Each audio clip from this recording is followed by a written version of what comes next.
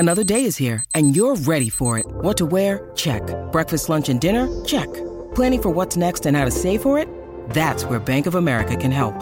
For your financial to-dos, Bank of America has experts ready to help get you closer to your goals. Get started at one of our local financial centers or 24/7 in our mobile banking app. Find a location near you at bankofamerica.com/talktous. What would you like the power to do? Mobile banking requires downloading the app and is only available for select devices. Message and data rates may apply. Bank of America N.A., member FDIC.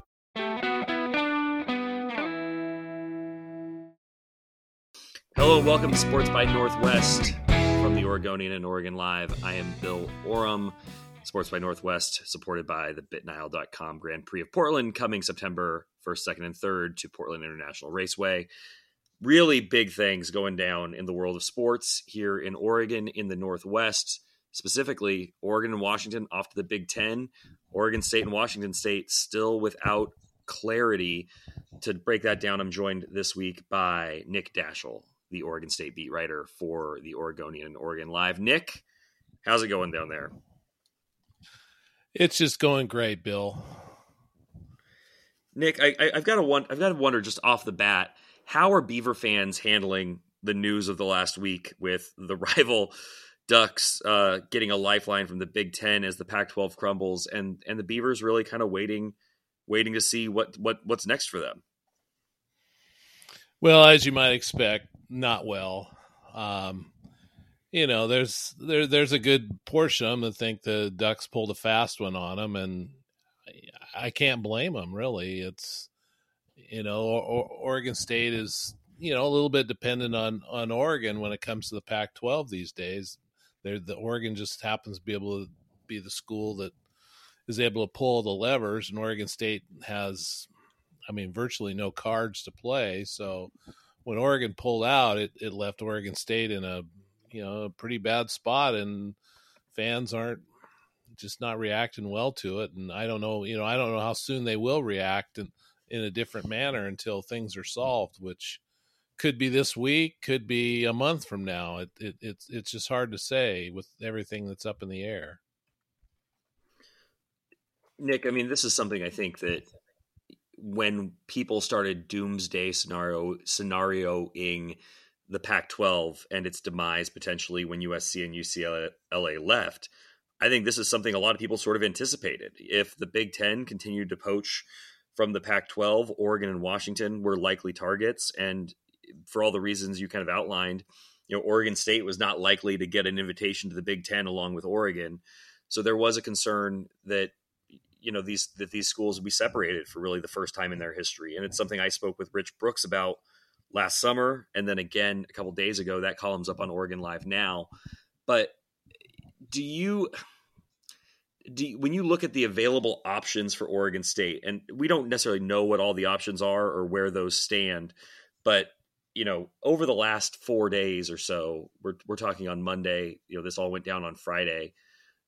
You've heard reports that the Big 12 could expand again, reports that the Mountain West and the Pac-12 could merge, that the Pac-12 might want to cobble together some version of a conference built around Oregon State, Washington State, and Stanford and Cal, that Oregon State and Washington State could end up in the American. As you look at kind of that litany of possibilities, is there one that seems most plausible to you? And are there any you just throw out and say that's not realistic? Well, the scenario that would be most useful to Oregon State is that they could keep the Pac-12 together somehow. And that would mean Cal and Stanford are on board, Washington State's on board, and then they go out and get at least 4 more teams: San Diego State, Colorado State, UNLV, SMU, Tulane, Rice, those schools. And if they could get at least 8, they try to keep the A5 status, which gives them an automatic bid to the CFP. I don't know how long that might last, but the best case scenario is keeping the Pac-12 together, getting Apple and somebody else on board as a TV partner, keeping the A5, and that would be. It's not what they have now, but it would be the best case. there's some long shot stuff out there. I know, Stanford and Cal supposedly are talking to the ACC, which just seems incredibly ridiculous. But I mean, can you imagine being Stanford and Cal in an ACC where everybody is 3,000 miles away from you, yet they're talking about it like, it might be a possibility. And I'm thinking if the ACC did something like that, I mean, you almost have to have Oregon State and Washington State go with you because the travel would just be a killer for Stanford and Cal. I don't know how Yeah, much of a possibility that is. I was just going to say, I mean, the Big Ten kind of broke down the door of regionality really not mattering, right? When it added USC and UCLA, like everything else has been at least somewhat gradual. Rutgers was a little far flung from the Big Ten, but hey, they had Penn State, and that's a neighboring state to Rutgers, so you can sort of see it. USC and UCLA completely reinvented the system almost, and so it just seems like the things that we traditionally value about college athletics, regionality, tradition, but also it being a vehicle for education, it's not all football. It's not all high level Division I basketball. And I'm certainly far from the first person to point this out. So I don't mean to bore our listeners, but the idea that Stanford and Cal could be sending, their Olympic sports athletes, their non-revenue athletes, their track and field athletes, what have you, I'm looking at the ACC right now. What's the farthest west ACC school? Is it Pitt? Like the University of Miami, Pittsburgh, wouldn't it? Or Notre Dame, the westernmost. Did I say the westernmost? Furthest west, yeah. It would be Notre Dame, right west. Which is, but I mean, the majority of them are on the seaboard and eastern seaboard or close to it. There would be Pitt's even is pretty darn far away. So. Yeah, that just doesn't make any sense. And then there's talk of the Big 12. I think right now they're looking at adding 2 more teams if they can get the TV piece on board. They're really interested in San Diego State, I'm hearing. I don't know. That one seems out there, but that's a possibility. The most likely scenario is some merger with the Mountain West, and that's where the money falls off the map. Now the interesting part of this. Can you explain that for our listeners? Just kind of why the money is so much better to stay in the Pac-12 versus being absorbed by the Mountain West? Well, sure. I mean, the media rights for the Pac-12 would have been somewhere in the $25 to $30 million range a year. The Mountain West is about $5 million. So, I mean, that's a $20 to $25 million haircut. Plus, the postseason stuff isn't what the Pac-12 has. There's no guarantee to the CFP. It's just, and if you go through the budgets of the Mountain West, the highest one that I found was San Diego State at $65 million. Well, Oregon State's at $95 million this year, and they're one of the lowest ones in the Pac-12.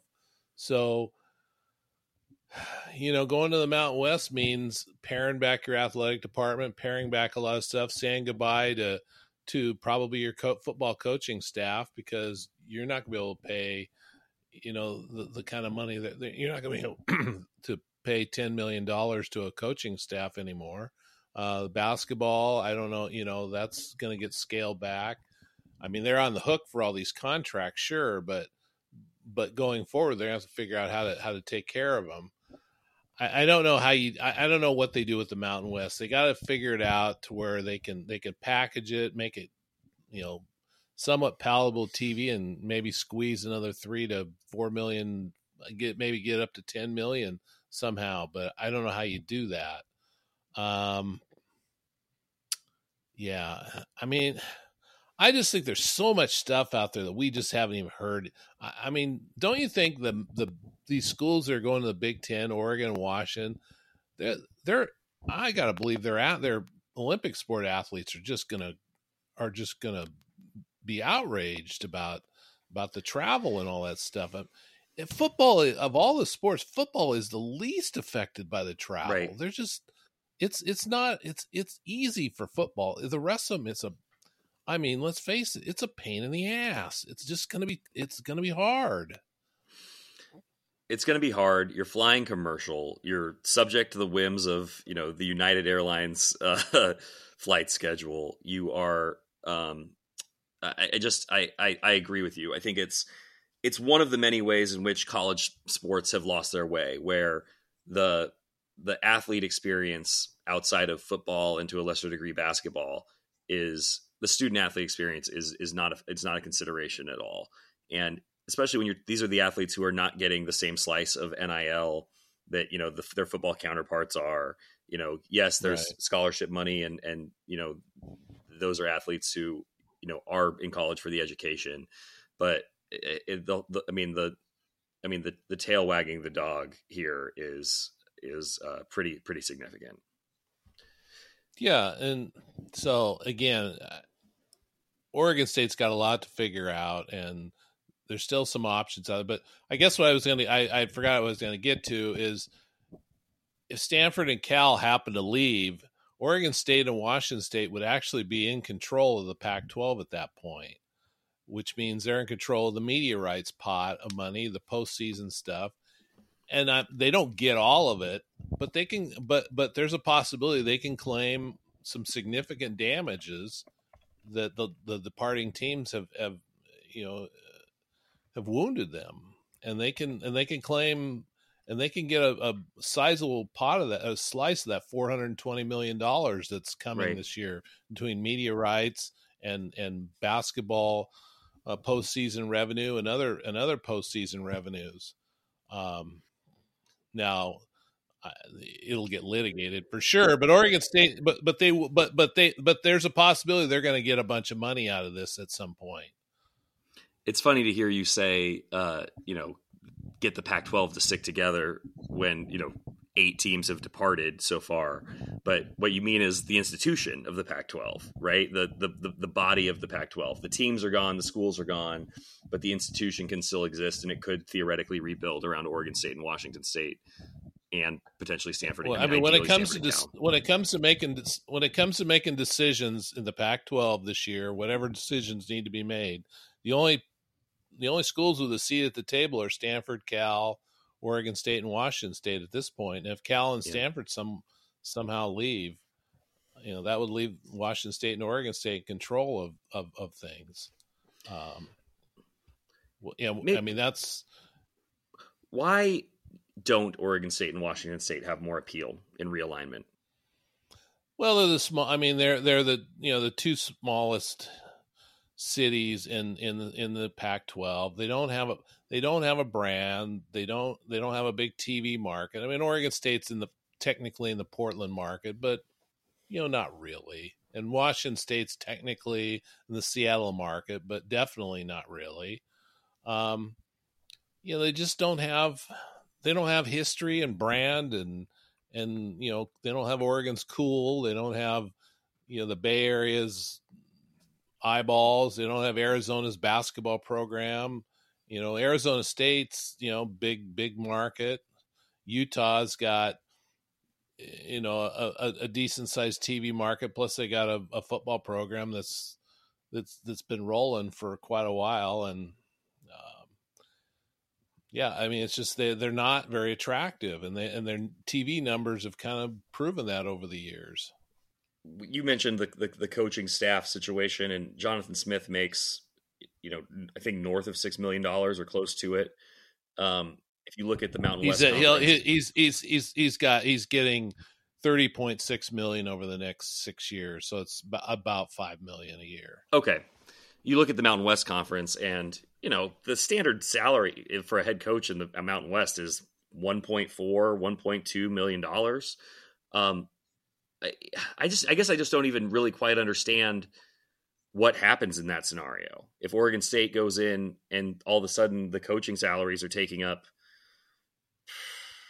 20-25% of an athletic budget, or a little bit less than that, but 15 to 20%, how do you even run the rest of the department if Jonathan Smith's salary is, was obviously negotiated under a different budget and a different expected revenue? How do you resolve that?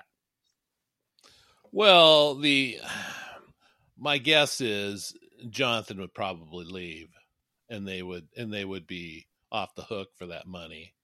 I mean, at some point, if things got to that situation when they went to the Mountain West, they started losing players. He started losing coaches.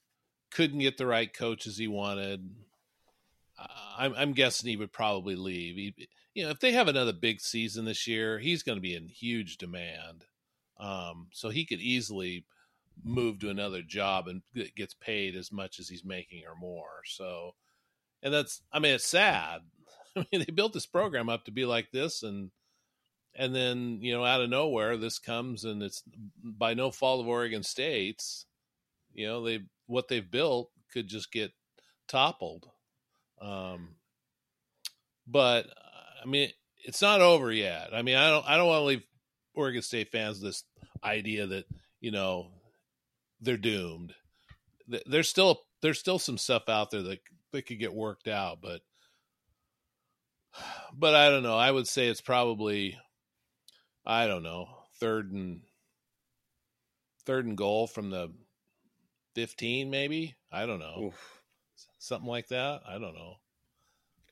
I mean, it's not impossible. It's not fourth and goal from the 30. They're not sitting at their second and goal from the 5 in this situation. They're, they need some stuff. They need some luck. They'll need some luck somewhere along the way. Nick, one thing that, I keep coming back to, and I think a lot of people are, is the future of the dynamic between Oregon State and Oregon. And we heard Dan Lanning and Rob Mullins say last week that they absolutely want to keep playing Oregon State. Dan Lanning said wants to play Oregon State home and home into perpetuity. There's some logistical hurdles there, but just as a principle, what do you think the appetite at Oregon State for continuing to play Oregon is going to be? Well, once the emotions, cool off a little bit, I think you got to try to play Oregon in most of the sports. It's just too easy, too inexpensive not to play Oregon in basketball, in baseball, and whatever, women's basketball, volleyball, soccer. Football is really the only sport that's going to be a challenge because of the non-conference schedules, because of, I don't know what Oregon's appetite will actually be for wanting to schedule home and home games. Because if Oregon comes to Oregon State and says, hey, we'll play you, but you're only going to play at Autzen, I mean, that's a deal breaker. There's no way Oregon State will do that. They just won't, unless they're so desperate for money and Oregon paid them, $2.5-3 million or something like that to play. The football one's going to be difficult, but I think all the other sports, they got to try, because it's just too lucrative and too inexpensive to put on a game like that in most of the other sports. But I think the fans will eventually get over the fact that Oregon is in the Big Ten and Oregon State is in the Northwest Community College League or whatever. I don't know. I'm just kidding, but whatever league that they're in, I think they'll eventually get over that. But I mean, there is the other thing about, the fans are all concerned that, Oregon's got this gigantic budget and Oregon State will have this much smaller budget. How do you compete? I think that shows up in football, but I'm not sure it will be a huge factor in all the other sports in a game, in a one game situation. Yeah, I am with you, Nick. And I just am pretty cynical about the future, and skeptical, I guess, about the future of Oregon and Oregon State in football. The number of people who have said, oh, look at all the schools that play, Iowa and Iowa State play, Colorado and Colorado State play. There's plenty of examples. Well, yeah, but Texas and Texas A&M stopped playing, and Colorado and Colorado State play because it was mandated by the legislature. And I think that you could argue it from both Oregon and Oregon State's side that it is not beneficial to play the game. if you're Oregon, it's all downside, right? You can't lose to Oregon State again if you're Oregon. You're in the Big Ten now. You have the resources. You have the recruiting advantage. It only hurts you to play Oregon State because if you win, you're supposed to win, and if you lose, something's wrong. And if you're Oregon State, if you're Oregon State, you're still a Division I team trying to find your way to, a prominent place at the end of the season. And I don't know that you want to sign up to play a Big Ten team every single year on your non-conference schedule and for it to be the same Big Ten team every single year. So, maybe that's just part of the consequence of this move, and both sides need to sort of accept their realities.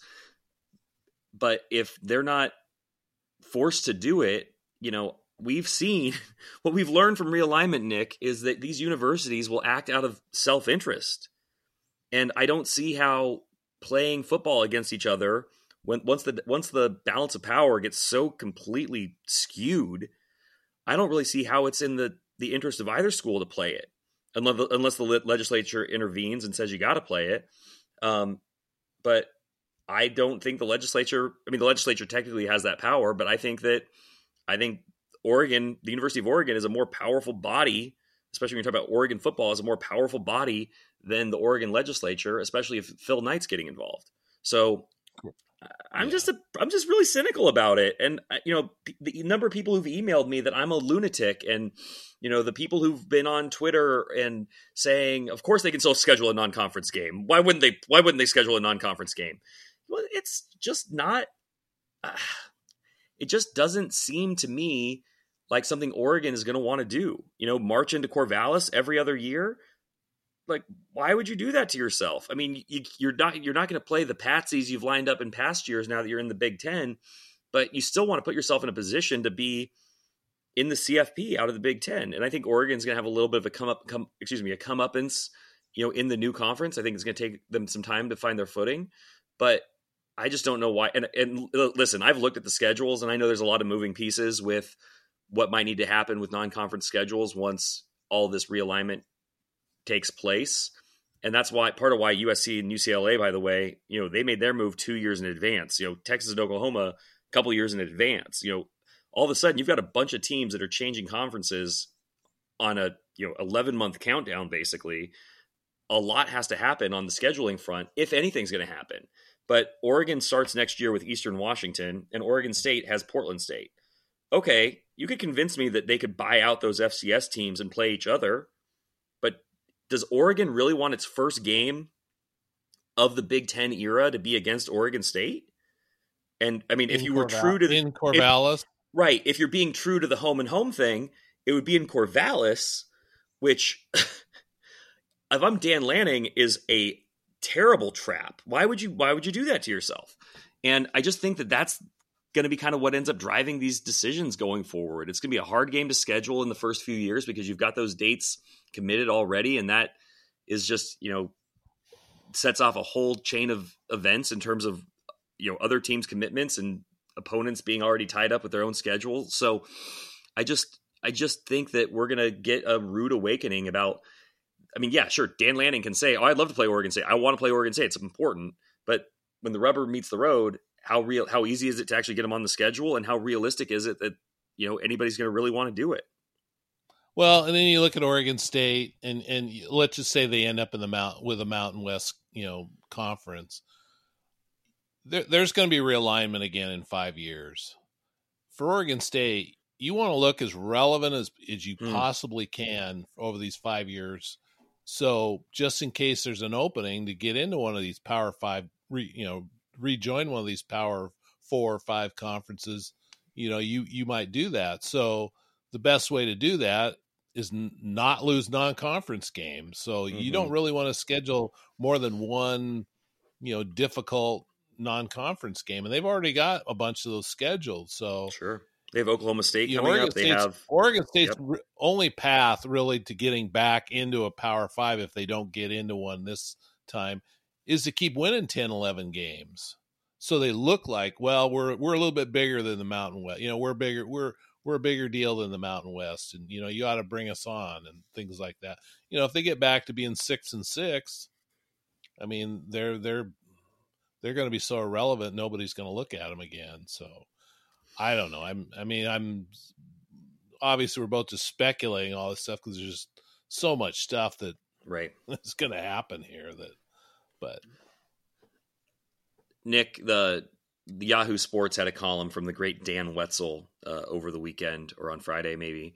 Dan Wetzel is one of the great American sports columnists.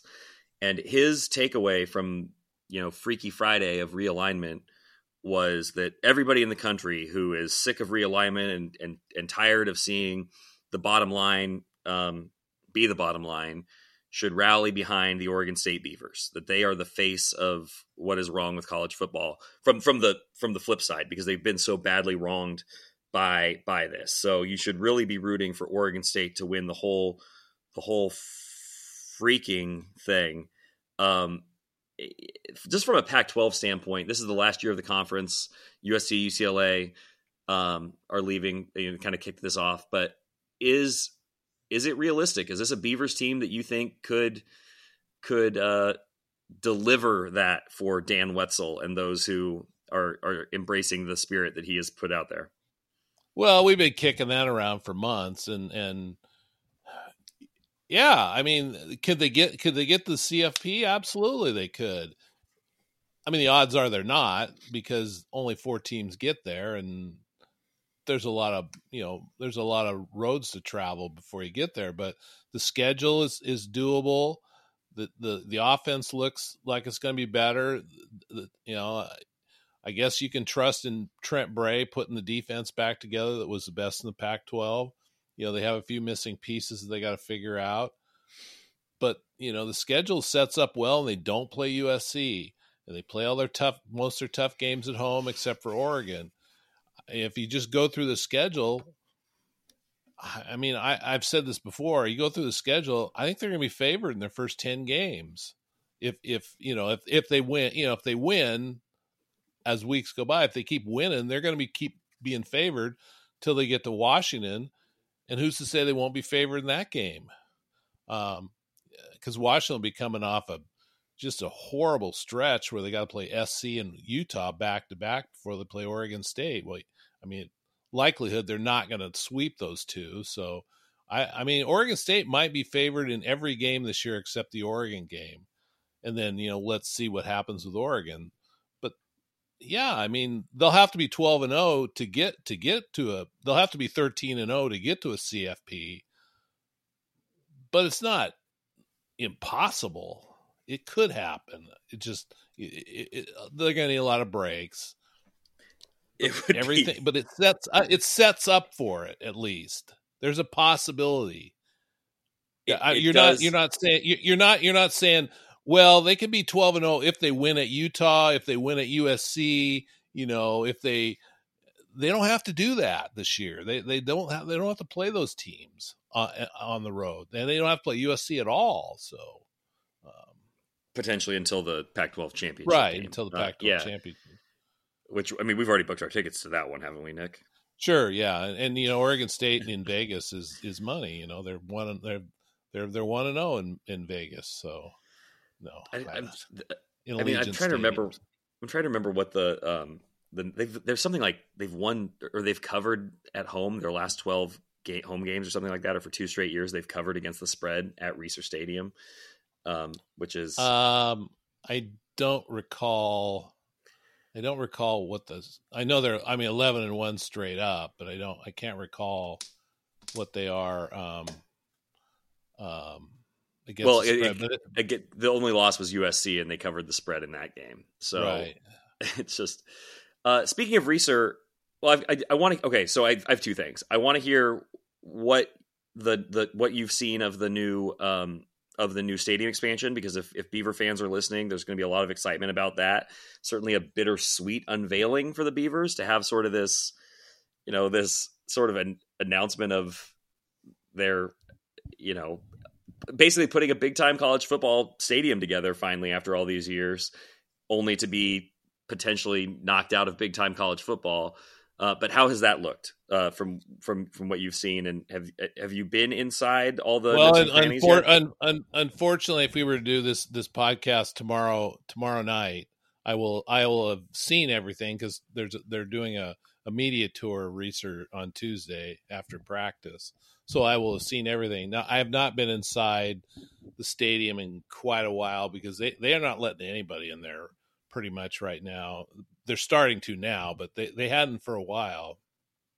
But I mean, it looks pretty nice, and I'm curious to see what Beaver Street looks like, what the luxury, the premium seats look like, what the press box looks like. They keep telling me you're going to pick out your seat in the press box. Well, you really think I get that choice?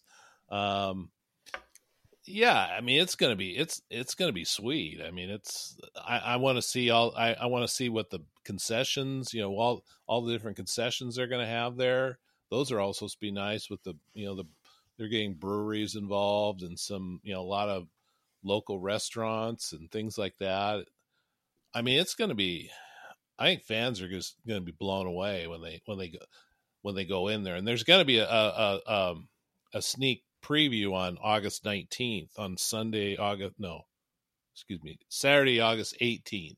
They're doing a sneak preview at Reeser with fans from 11 to 1, where they can come in, find their seats, maybe switch seats. If the suite seats are available, they'll get to sample food. They'll get to, see, they'll get to see what it's like before. And they're kind of doing that as a dry run, before the home opener 3 weeks after that. So there's going to be a lot of opportunities to see Reeser for me in the next several weeks. It really is just profoundly bittersweet that Oregon State is at this moment in its history where they seem to have as much on-field momentum with the football program as ever, sustainable momentum with Jonathan Smith and, what he's built and has gotten better every single year. He's the guy who seems like, he'd stay at Oregon State forever if they could afford him. Really seems like it was building up for a long-term, run of consistency as a competent Pac-12 team, which, I mean, we all know where the Beavers were 5-6 years ago. It's been a remarkable turnaround.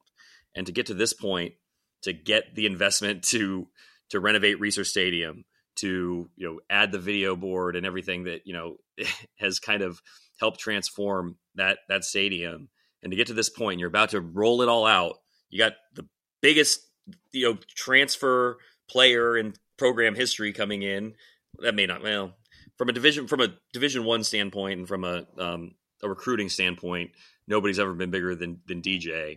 And all that arrives at this confluence of events in Corvallis, and bam, the Beavers get left for dead. I mean, it's just an unbelievable, cruel twist of irony. No, it's like, I mean, it's like falling in a mud puddle and then having a bus run over you. I can't think of something. It's bending over to pick up $100 bill and getting run over by a bus as you're like, $100, wham. Yeah. I mean, and it's hard to know how it's impacting the players. They've been asked. I can't tell from practice. They look like they're lively. They look like they're having a good time. It's just impossible to tell. I've read some places where some of the website people have said, oh, they were flat on Friday. I didn't see that, but I don't know what that means. It's just hard to know, but surely it's got to affect them to some degree, and maybe they can block that out for 3 months. And if you get off to a good start, I mean, that's the key. If they can get off to a good start, none of this is going to matter. This is going to be well, I better not use that term, but the world tour. If they get off to a good start, duck the world. Well, I was thinking of an F word, but yeah. Fool the world. Fool the world, right? I mean, so what you don't want to do with this team is get off to a bad start, because that's when things could really snowball and go in the toilet. but we were talking about, holding on to Jonathan. I mean, maybe he's one of these guys, and at some point I'm going to talk to him about all this. Just it's hard right now because he needs to focus on the season. I get it. And at some point, I'm hoping I can talk to him about what the future might look like for him. But I mean, maybe he's one of these guys that go, I got a contract. I'm making good money. I love Corvallis. My kids are happy here. Let's see what I can do with this. What I can do with this this program in the Mountain West. And it's not like it's not like you can drop down to a lower level of player and succeed in that league, as we've seen playing Boise State, Fresno State, schools like that. I mean, they're every bit as good as Oregon State, even when Oregon State's good. So it's going to be difficult. I mean, maybe Oregon State's most thrilling game last year. Well, there were some doozies last year. Really fun season for Oregon State last year. But I mean, how does it get any better than the game we saw at Fresno State? You and I were both there, packed house in Fresno. I mean, amazing game that comes down to the final play. Jack Coletto on fourth down. I mean, just it's as good as it gets. And that's the Mountain West, and the Mountain West Conference is not a bad football league. And I will tell you, I actually have a really good friend who is a